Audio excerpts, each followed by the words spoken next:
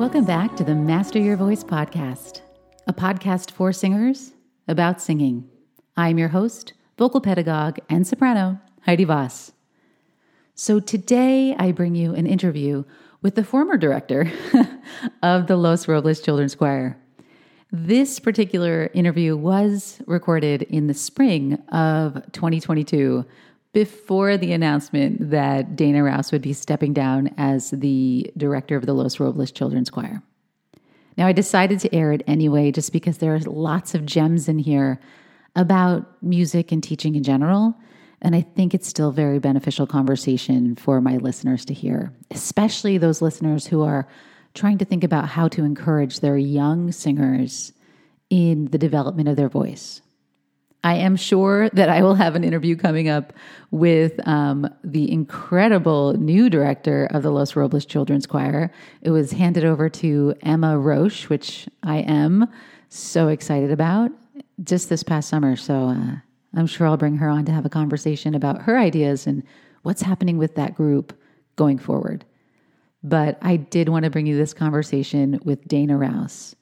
Dana's an incredible music educator. She's been working with children for the past 2 decades, and she has so much wisdom and a wealth of information for parents and for educators alike. And I am thrilled to be able to highlight her on this interview of the Master Your Voice podcast. Enjoy.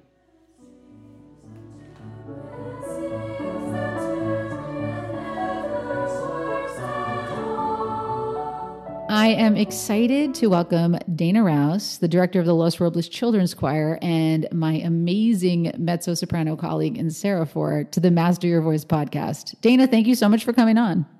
Oh, thanks for having me, Heidi.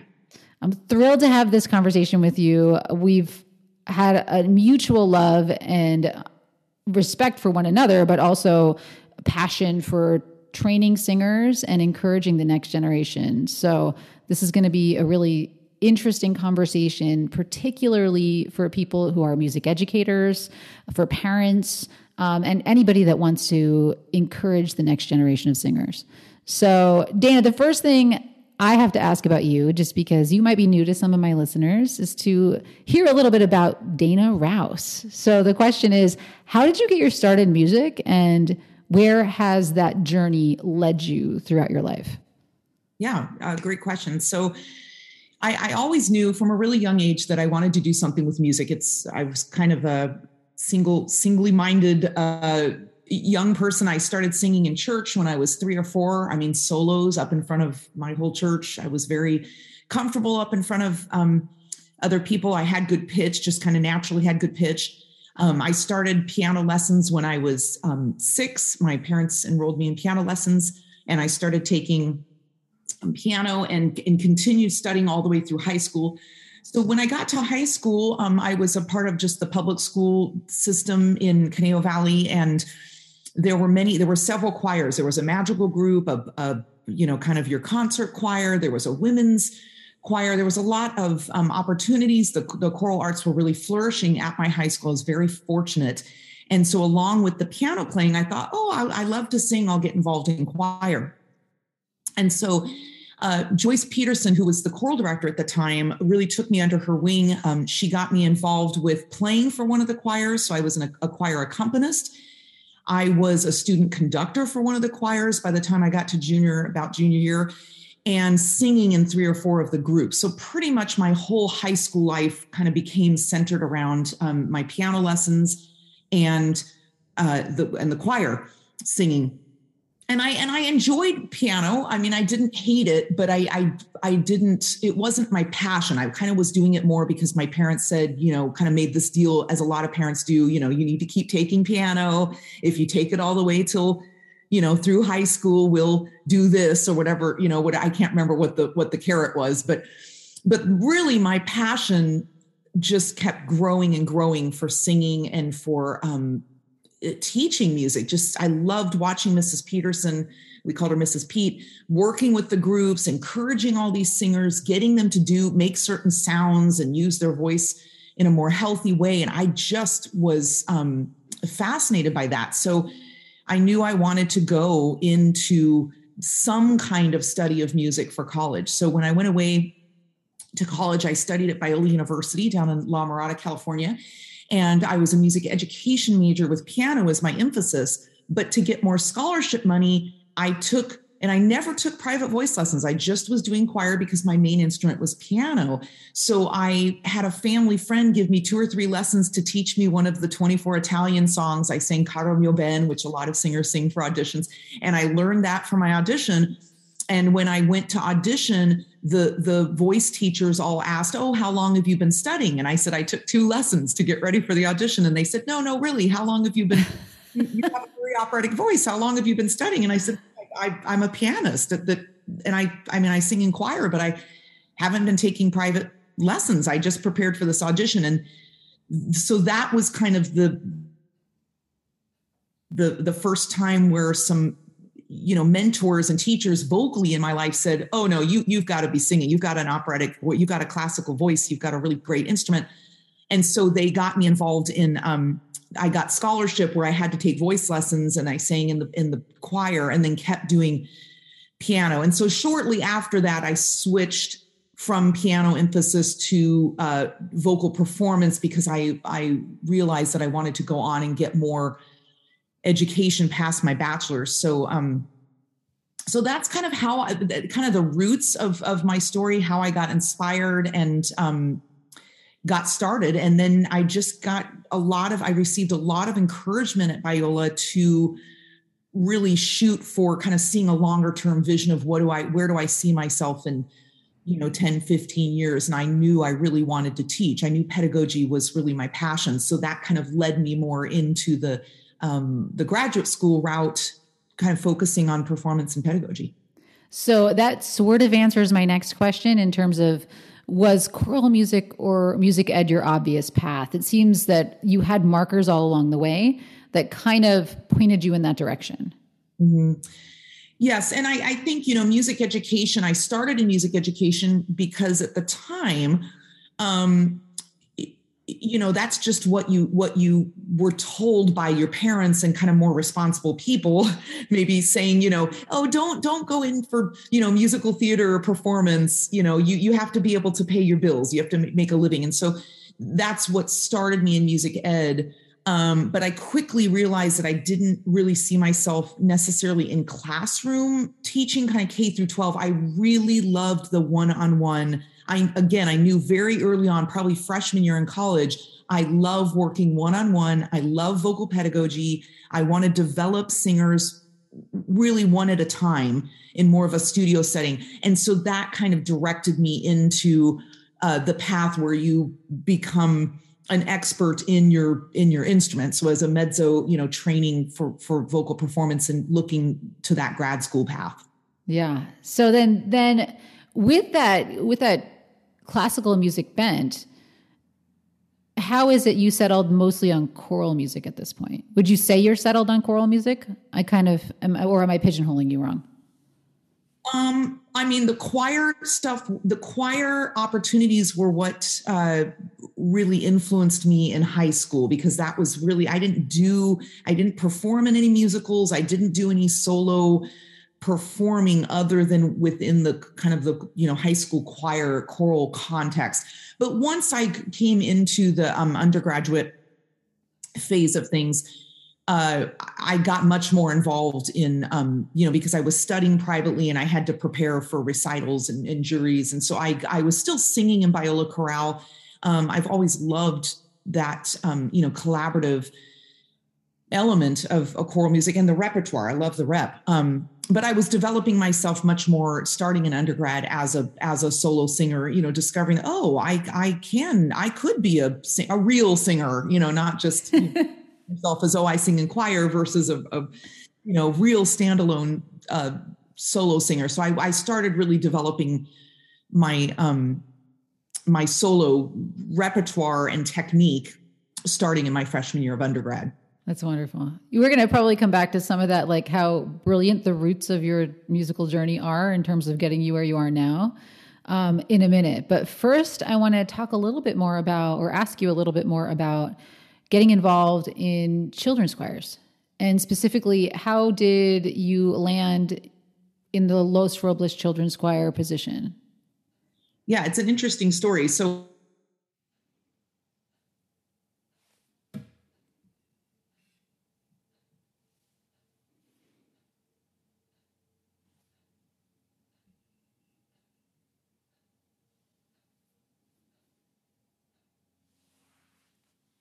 if you would have told me I would be conducting a children's choir in 10 years, I would have said, you got to be kidding me. I would never do that. I never really saw myself because again, I left that music education road, my freshman year of my bachelor's degree. So I quickly left that for the vocal performance kind of master's, DMA, heading all the way to the terminal degree and at a college. So I headed to that path pretty quickly. But seasons in your life change. I got married. I had kids of my own, so I became a mother, and I became much more interested in younger people than I ever was. I was never really a huge kid person, but of course, I had my own kids, so I became a kid person because I think they're great. And when my husband and I moved to back to the Conejo Valley, which is where I was born and raised. When we moved back in 2006, we looked for ways to get our children involved in music. We've never been a sports family. My husband's a professional music educator as well, a choir director, choir conductor, and a pianist. And I, of course, am a musician as well. And so, our sport is music. So whatever that would look like. And so we were looking for a place to get my oldest daughter, Meg, involved in. And there was a group meeting at Oaks Christian High School, which is where my husband was teaching, and it was Los Robles Children's Choir. So Donna Young, the founding director, artistic director, was holding the rehearsals there. And so through a connection with Donna, we enrolled our oldest daughter in the choir. You had to be in third grade at the time. So 8-year-olds were the starting age. And so she was in third grade, and we signed her up. We started her in the choir, and that was our initial connection to the choir.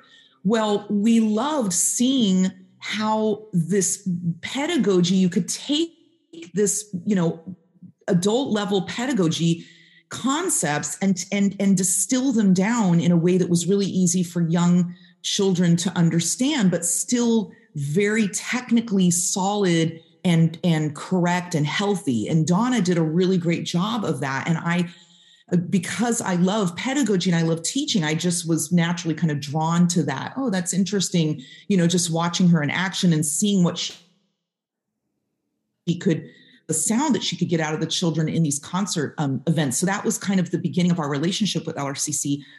And then Donna asked me, then my middle daughter, Olivia, joined the choir. And she was our one kid that actually ended up being a part of the choir from third grade all the way to senior year. She loved singing. She loved the choral music. She loved the camaraderie. And so Meg ended up stopping, and she took up violin, but Olivia stayed the whole course and graduated for the full scope and sequence. She graduated and is an alum of Los Robles Children's Choir. But about a year into doing the choir, Donna approached me and asked if I would be willing to team teach a new class with her that was going to be an apprentice choir for the even younger voices, kind of the emerging voices. So 6 to 8-year-olds. So there would be a little bit of an age overlap. You could be 8. And if you weren't ready for bel canto choir, the beginning choir, you could do the apprentice choir. And she had wanted to do it for many years, but she just needed somebody she was the only person conducting all the levels. So there was just, not enough of her to go around. So we ended up team teaching. We ended up launching this program called Apprentice Choir. It's non-auditioned. It was 10 weeks instead of the whole semester long. And then they would sing one song at the concert. So we'd get them up on the stage. They didn't have to be too scared, but they still would get to show what they had learned. And just, seeing if it was something that they enjoyed doing so that they could develop in that scope and sequence, kind of in that pre-reading, singing stage to get them ready for that first auditioned choir, the beginning level choir that's called bel canto. And so that happened. I believe I taught that class with her 2 years, from 2010 2010 and 2011. And then Donna and her husband, Robert, asked my husband, Ed, and myself if we could come to their house for dinner. And we thought, okay, well, I wonder, this is interesting. So we went and we had dinner, and they said, we're ready to retire. And we've been looking for somebody to take over the choir. And would you consider stepping in they asked Ed to be the new artistic director, and for me to come alongside as a director of some of the levels as well, but to act as executive director to kind of run the nonprofit. And I mean, it was just kind of it just seemed out of left field, but at the same time, it was just the right thing to step into. It was something I think that Ed and I wanted to do together. And like I said, his wheelhouse is the conducting end and the choral world. And he's become, his specialty area has become boys changing voices, which is very pertinent to children and youth choirs, because it's an issue that you run into quite often as the boys run up through the program. And then here I was on the other end with the, some conducting skills through all the grad school training, but really all the vocal pedagogy, the vocal development, appropriate repertoire selection, all of that stuff. And so it just seemed like our two strong areas would really complement each other in running that. And so we gave it some thought for a while and considered it, and then ended up saying yes. And so for a year, we shadowed them and just basically were their apprentices for a full year, learning about the organization and how the rehearsals are run and how the parent meetings are held and how you do tours and how you do the fundraisers and how you program the concerts. And then at the end of the year, we sent them off with a big, celebratory concert and lots of love. And then in 2012, we took over the helm of Los Robles Children's Choir. Wow. So it's been a decade. Yeah. Wow. So the next question I have is the age range. So you're still working with 6th grade through senior year in high school?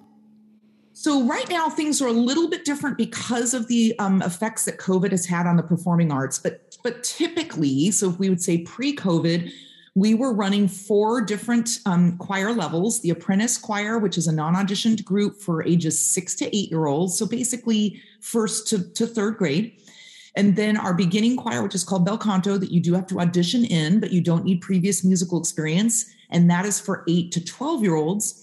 And then we have our Amadeus choir, which is our intermediate / advanced, just depending on the year, who our roster includes. And that Amadeus is for ages, so 6th grade through all the way through senior year. So again, there's some overlap. You could be a 6th grader that's still in the beginning choir, or a 6th grader that's ready to move into Amadeus. And then we had an SATB, so a mixed voice high school only ensemble called Camerata. And that is for freshman to senior level, so 9th to 12th grade singers.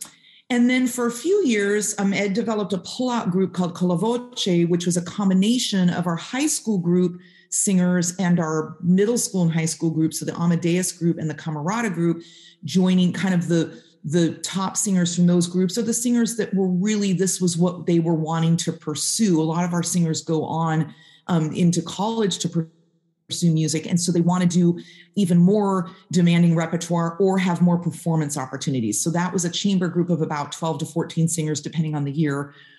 So some years we had 5, classes. Wow. So a lot of different levels. And then they all perform at an annual Holiday Wonder concert in December, and then an annual spring concert. And then we usually collaborate once in the spring, usually around March, with either another adult vocal ensemble like an Arate or a Los Robles Master Chorale, or with a symphony. So we've collaborated many times with New West Symphony, that is our regional professional orchestra in the Conejo Valley. Wonderful. So what is it about working with this age group that you find particularly rewarding? That's a good one. I would say there's a few things. To say the 2 things that come to my mind The first one is there's nothing like the joy that you see on a child's face when they're singing beautiful quality music that has a theme to it that's hopeful, some kind of uplifting theme, which is a lot of our music, because we sing, of course, only high quality, well-written, appropriate music for young voices. And so when you're singing something like right now, we're working on a song called If Wishes Had Wings by Caldwell and Ivory. And it's a beautiful song about a child's wish that has wings, that soars up, and the melody soars, and they're singing in their beautiful head voice. And it's just joyful. And I think there's just something about, just like in a non-musical setting where a child, learns to read certain words for the first time, or they learn a skill, they learn how to, hit the baseball with the bat for the first time. There's that spark on their face. And we see that a lot in rehearsal. We get to witness that a lot right in real time in the moment. And there's just nothing like it. It's very life-giving. And I think that's what has, given us the energy, even through the pandemic, to keep rehearsing with these kids and meeting with them and being creative and pivoting and trying different things, because it's just so joyful to sing together. So I would say that's the number one thing. Another thing that's just really exciting is just to see the children learn to work well together in a team. And we use sports analogies a lot, because a lot of our kids are involved in soccer or baseball or gymnastics or some other sport. And so we're constantly telling our kids, this is not a solo sport. You're not a soloist. This is a team sport. So it's important that you're listening. It's important that you're blending. It's important that you don't miss rehearsals. It's important that you look at your music and you're not singing in a chipmunky voice. You're singing with lots of space. That's one of our terms we like to use. I love it. And so when the kids, especially the younger kids, they're just so cute when they get all of their sound, blended together on a line where they're just this beautiful unison line, or in a 2-part harmony, and the harmony locks in. They're just thrilled. And so they know it and you know it. And it's a very transcendent thing to just hear those tones locked together. And it's something that you can't do outside of, musically with your voice. You have to have a choir to achieve that kind of blend and that kind of harmony together. And it's just wonderful. That's amazing. Yeah, I totally second that. There's nothing like watching somebody discover. It's a really, really special gift. And it's a calling. It's something we're so blessed to be able to do. So my next question, actually, you touched on a little bit, but I'm hoping you can give us a little bit more insight into how you guys navigate the fact that you have such a broad range of age, how you navigate the fact that those voices are in massive transition, so many of them. So any tips or any suggestions on how you guys navigate the changing voice? Mm-hmm. I think one of the key foundations with young voices is really staying with the basics of a bel canto approach to singing. So the bel canto approach to singing is that you come at everything from the head voice, from the lighter mechanism, from a spacious throat and mouth position, from the top down. So everything is, if you think of a sigh where you go, you're coming from the top, that lighter top down, and you're developing from that foundation. You're never going from, like in musical theater, where you would be going maybe from more of a modal, more of a chest voice, or what we call a belt, even if it's not super loud, going from that up into a mix. We're never doing that. You would never see us doing that in a rehearsal, because we don't need it for choral singing, because we never need to belt out. We're about the blend. So what that does is it creates a really good foundation of technique for the singers. They feel confident going up into upper tones. So our singers are never afraid. Like a lot of teens that come into a voice studio that say, I can belt, but I can't sing high. You hear that a lot in private studios. Our singers don't say that, because they've been singing, with our ghostly, we talk about our ghost voice all the time, going, ooh. They're so used to being goofy and doing that they don't have, it's kind of removed that tentative feeling about it. And they're really comfortable there.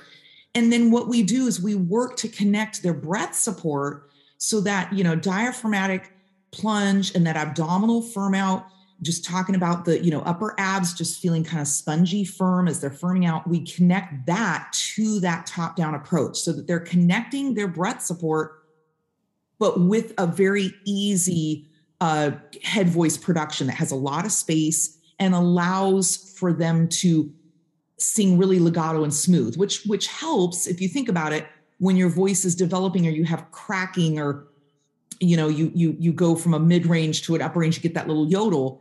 It's easier to blend that, kind of smooth that out, as it were, like you're frosting a cake. If you've got really good support, really good abdominal and diaphragmatic support, paired with singing everything from the top down in a really smooth fashion. And so a lot of our repertoire is very legato. We don't sing a lot of punchy. We do for sake of programming. We have stuff that moves, but for the 80% of our repertoire is selected for more legato lines that support that bel canto style of singing, that you can sing in head voice with lots of diaphragmatic support. So they get that connection over and over and over again, so that by the time they get into the middle school choir, they can lean into the sound a little bit more. So they can, in other words, they could, to use a, pedagogy term, they can mix into it a little bit more and not be so much in their full head voice. And there's support there to actually help them make that transition, instead of it just being, I'm going to grab those high notes and hope it comes out. Yeah, that's never a good recipe. I'm just gonna grab and high notes are probably two concepts you don't want in the same sentence. Exactly. So it sounds like it's a much more gentle approach from this standpoint of resonance, but you are still building some sense of technical foundation for those younger kids. Yes, exactly. And let's say we have a song that's more of a spiritual or more of a, like we're doing one right now that's got a little bit, it's not as high and it's a little bit more in that speaky range. And so then we can kind of introduce the concept, but notice we're in the spring. So we're toward the end of a year. So they've had a longer time developing the head voice with the connection of the support. And then we can talk about how do we lean into more sound that's lower, so more in our mouth and not so much in our head, but not push the sound, not push on the pedal. In other words, we're not going to grab, we're not going to yell, we're still going to stay really supported, like we're talking like this, but it's not way up here anymore. So we kind of edge them into that more, what would be a kind of little bit more conversational style of singing versus that really, choral, angelic, tone. We try to get them segued into that toward the end of the year so that they can roll that into their tool belt of pedagogy as well. So it's not just everything is super light and fluffy. Yeah, that's fabulous. And I think it's really helpful because the next question I'm going to ask is thinking a little bit about what advice you would have in terms of specifically, choir directors getting started with this group. Like, what approach do you think is the most effective approach with children's choirs in particular, in terms of getting them technically from point A to point B? Because clearly you have an idea of where point B is. So any specific tips for choir directors, any specific ideas about how to work with this age group that'll get them to take this methodical technical path to get you from that point A, super legato, super lifted, into point B where you're exploring a little bit more of their color without pressing on the gas too hard? Yeah, that's a great question. I think when you're with young kids, especially nowadays with, the kids that we're working with, their attention span seems to be, I've been teaching for 28 years. Over those 28 years, I've seen a real shift in the attention span of young kids, even older kids, but especially younger kids. I think because of technology, everything is so bite-sized. And so, 10 years ago, even in our choir classes, we could do chunks of things, let's say working on one song for a 15-minute chunk. I don't spend any longer. My max for one piece of music is 10 minutes. I never go over 10 minutes with one piece of music before moving on. I may come back to it, but that one chunk of time is max. Normally I'm more about 7 to 8 minutes, but I say that to say, I think the first thing you have to keep in mind is, how do I use words that are engaging, that are fun, that seem like we're kind of playing around, but they all have significance pedagogically speaking, right? They all have meat to them, but you're not saying support from your diaphragm. I never talk about the diaphragm with my kids. I'll say, let's feel our tummy muscles. And when you laugh, it goes, oh, oh, oh, and you feel it jiggle like Jabba the Hutt. Yeah. And they all know Jabba the Hutt. So they all think it's funny. And what you're teaching them is diaphragmatic support, but they don't know what diaphragmatic support means. You got to bring everything down to, and I mentioned earlier that we have a whole thing with the chipmunk, that if you squeeze at your throat, if your throat is small, you sound like a chipmunk. And so it's become this whole cultural thing of like, you don't want to sound like a chipmunk. You want to sound like a ghost. You want to sound, ooh, which makes the pharynx wide. But again, I've never said pharynx in any of my classes. I say fat throat, fat throat. Everybody make a fat throat. And so I think if you keep your energy up and you're having fun and you're thinking of terms that they can relate to, like, let's make fire engine sirens. Let's go fishing, and we're going to fish with our fishing pole, fly fishing, and we're going to go into an ocean, and we're going to go, woo, with you're holding your fly fishing rod, and they're moving their arm like the rod. They're making emotions with it, and you're using imagination. You're getting them to do these very technical exercises, but it's like hiding vegetables in your kid's dinner. They don't know it's there. And that's, but you have to get those concepts taught. So I think it's really important to be thinking about how to make the terms accessible to the kids, how to be high energy with them, and that you're excited to teach them and learn them, and that you're modeling well. I think that's the first step. I think the next thing is, kids, you have to remember, kids today are not listening to anything that's a good vocal model. They are not listening to music. True. Whereas when we were kids, at least for me, in the 80s, in the 70s and 80s, I was listening to a lot of Julie Andrews, The Sound of Music. I was listening to I listened to records. That's how old I am. I was listening to stuff that even the Disney movies had these great choral, the old Disney movies had the, ooh, the MGM grand, the choral moments. So that was part of my tonescape, in my mind, even as a young kid. If somebody said sound like Julie Andrews, I knew who that was and how to imitate her. But nowadays kids are really listening to CCM, contemporary commercial music, and it's all, it's great. I mean, I'm a huge fan of CCM, but it's just a very different production. A lot of it's more nasal, a lot of it's more R&B, a lot of it's more throaty, a lot of it is much more belty. And so they're not listening to anything that sounds like beautiful bel canto, children's choir music. So you have to be aware of that too, because you have to be able to provide them with good samples of things. If you're working on a particular song, if you're working on this piece, you're doing, let's say, Caro mio ben of an Italian piece, and it's a little choral octavo, you've got to make sure you've got a recording of a really good children's choir singing that, so that they can hear that too, so they know what they're working toward, and then be really complimentary and excited for them when they achieve the blend and the tone. I think another important thing is you really have to make sure you're doing solfege work with your choirs. You have to do, and I am not particularly, I didn't do specific Kodai training because I wasn't music education.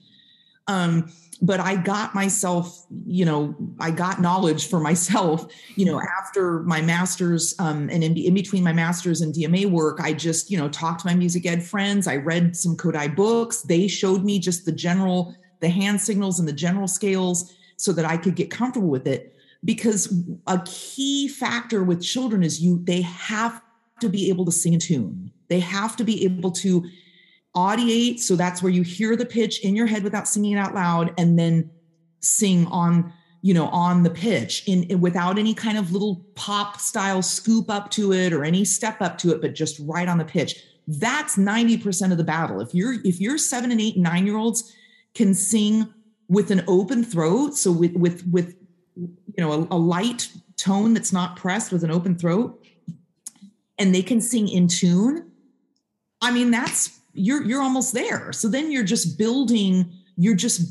more advanced technique, which is what you mentioned in the question, of kind of moving into more where they show more, they allow more resonance color, more of their own timbre and their own color into the voice, and more depth into their voice, but without pressing. So without pressing at the chords or without squeezing the pharynx into a more closed position, so they don't sound chipmunky, right? But if they have those two abilities, the bel canto style that's connected to support, and they can consistently sing in tune, then you're just encouraging them to sing out a little bit more. And as they get older, their little bodies are not so little anymore. So from a physiological standpoint, you can say, hey, expand the abs a little bit more. So go a little bit more Jabba the Hutt. But I wouldn't say that to a 6 or 7 year old. It'd be really gentle. But once they're 9 or 10 or 11, then you can say, okay, feel with your fingers at your upper abs, and you're going to feel that spot expand a little bit more. Okay, those are your muscles growing and developing. And now you can ask a little bit more of them without pressing at the throat. Yeah. They can get that concept a little bit easier. Yeah. So then piggybacking off of that, so a lot of questions I get frequently from parents a lot. I have this talented 8-year-old, this talented 9-year-old, and can you give them voice lessons? So my line is usually, that's not my specialty. And I only know a handful of people who are really good at that. And I'm not one of them per se, just because I feel like it is definitely something I have a lot of respect for, those people who know how to navigate super young voices. But one thing I often find is parents don't even know what to look for in terms of what their kids should be accomplishing.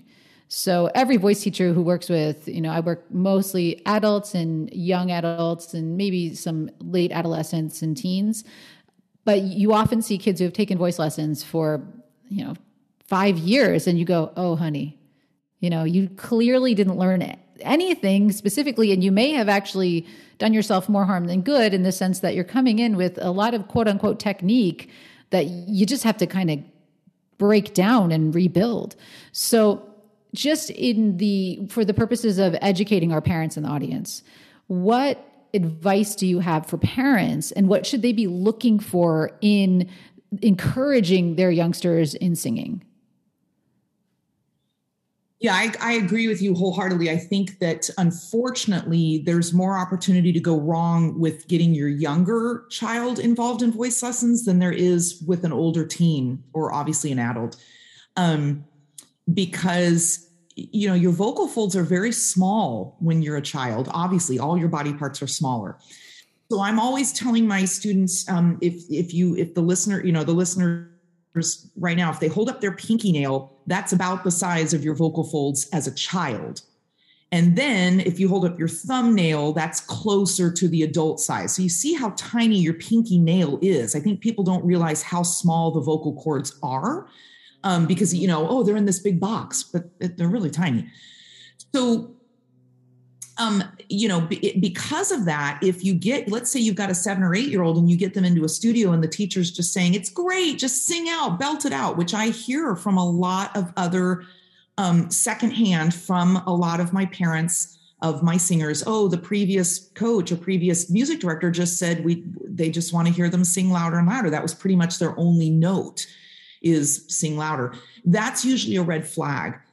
Because they're asking a young person that doesn't understand the physiology of their instrument, how to coordinate the support and the subglottic pressure, the pressure that's coming underneath the vocal folds, and even their vocal folds and resonance. They don't understand how to make any of that work. They just have an adult saying, sing louder. And so what tends to happen, unless you get the rare kid and there are kids like this that just have a really good instinct to expand down low with their breathing muscles, and it's supported, but that's a rare event. It's most kids are just going to give you that very strangled, yelly sound from their throat. And so they're just singing, they're just kind of yelling out the sound. And then they get everybody clapping, saying, oh, it was so wonderful because it was loud.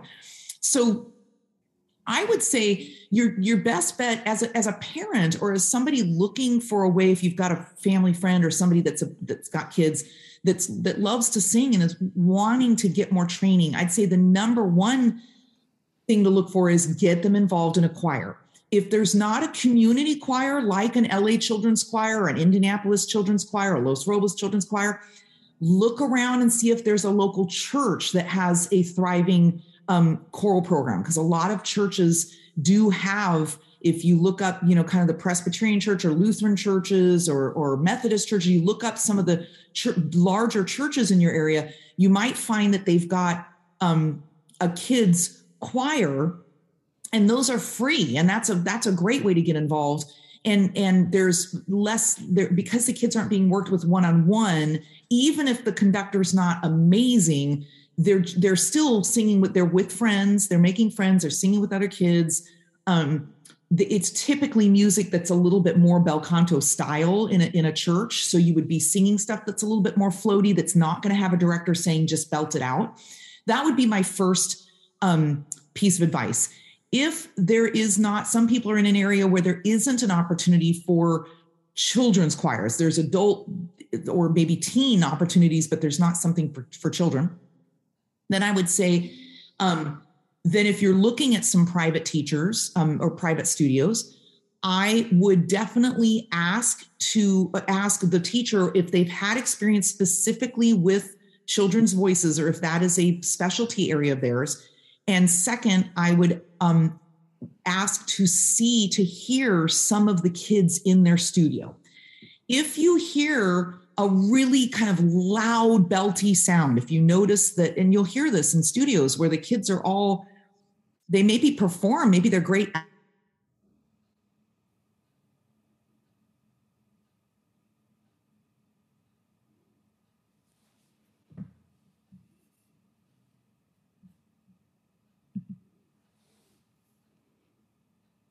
Want to hear the kids be able to sing softly and medium soft and medium loud and loud, not everything just at a 10 out of 10 for dynamic level. And you just want to listen for strain. You want to see, does it seem like they're reaching for things, or does it seem like the sound is connected and it's conversational? Does it seem like they're conversing with me, or does it seem like they're reaching for everything? Because if they're reaching for a lot of notes, that's another kind of easy way to say, well, we'll keep looking around. And I would say too, then if you start in somebody's studio, you want to see that even after, let's say your child takes, you sign up and you take a month of lessons, you want to see that child working on stuff that's very connecting, like stuff like sirens and lip trilling and scooping and speaking with support, stuff like that. If it's just, we just go in and sing through our songs, which again is a very common thing to hear. I'll ask students that have been with other teachers, what were you working on for technique? And they'll say, I just go into my lesson and we sing songs. I mean, that's great. I have nothing against singing songs, but that's usually pointing to the fact that the teacher's not working on some kind of scope and sequence of technique. They're not wanting to build your child's voice. It's more of a coaching, like we're just singing through songs, which again has a place. I mean, if your child is auditioning for, they're an actor and they're auditioning for things, coaching is great, but they need to be I'm a teacher, not a coach. So I'm teaching the step-by-step building their technique so that they can then go and coach on any kind of song, so that you can apply good technique to any kind of coaching. Whereas coaching is not applied to anything else. Coaching is the end in itself. Hopefully that makes sense. No, it makes perfect sense. Yeah. It's very similar to what I would almost always say, aside from the fact that I don't want to see you till you're 13 or 14, because at that point, that's when my training kicks in, I'm able to really help you. And I tend to say, let them play for a while and let music be play. And circling back to where you started, I tend to say, take piano. Mm-hmm. That's great too. That's great as well. Yes. Anything that builds your musicianship at that age, your ear, and the things you need to build at that age. A lot of the technique can come later if you are building a strong musical foundation.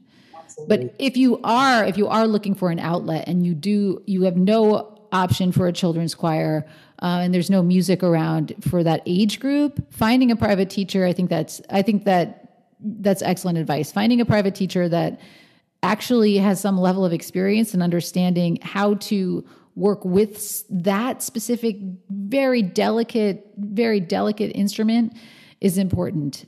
You don't want to have just the random person down the street that's like, I'm going to play the piano and tell you to, sing loud.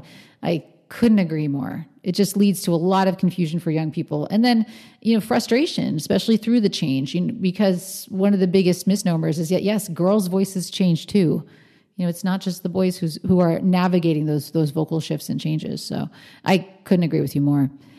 Now, looking forward to what you're up to, what are some challenges that you guys have had coming out of COVID, and some things you're looking forward to with the children's choir coming up? I mean, hands down, the biggest challenge has just been the drop in numbers. We just lost a lot of singers when things completely shut down and we weren't able to rehearse in person. I'm very happy to say that we've been rehearsing in person this entire season. And we have a great church that we rehearse at, where we're in the main sanctuary where we can spread out and the acoustic is good. And we've brought our pianist back on staff. And so that's been wonderful.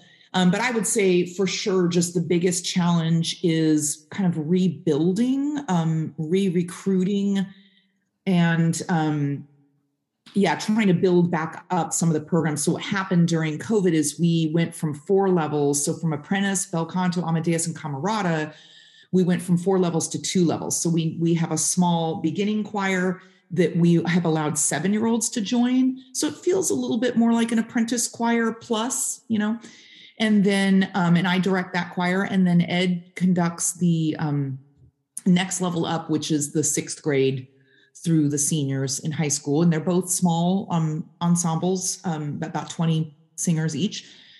And, but we're making beautiful music together. So I would say just the biggest thing looking ahead into the future is just the excitement of rebuilding. A real positive is we had a lot of new singers join. I mean, we lost some of our existing singers, but we had a lot of new kids join and new families. And so, choral music is alive and well in our area.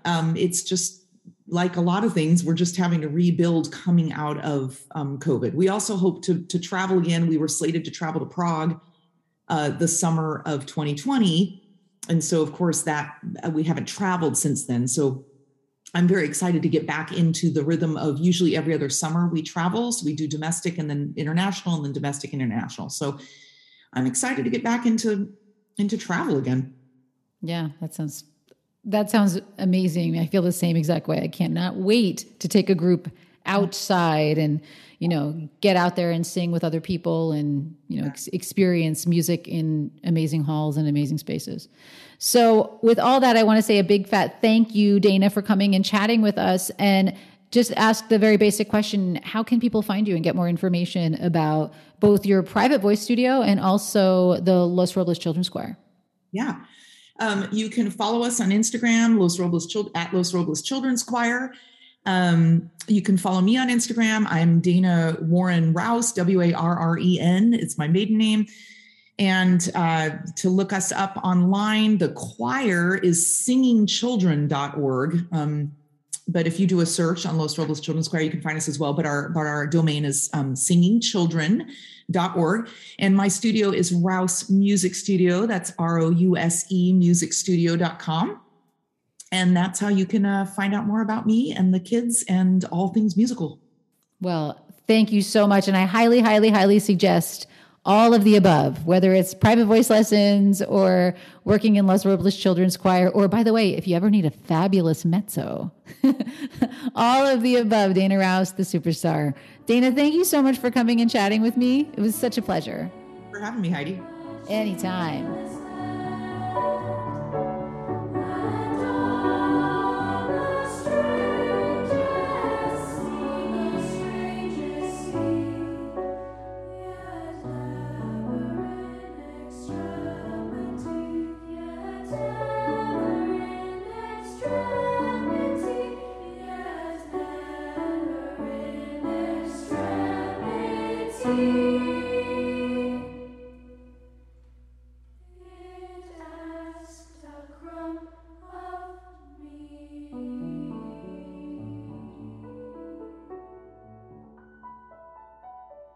That said, if you want some more information about me, Heidi Voss, and my work, you can find me on www.vossvoice.com.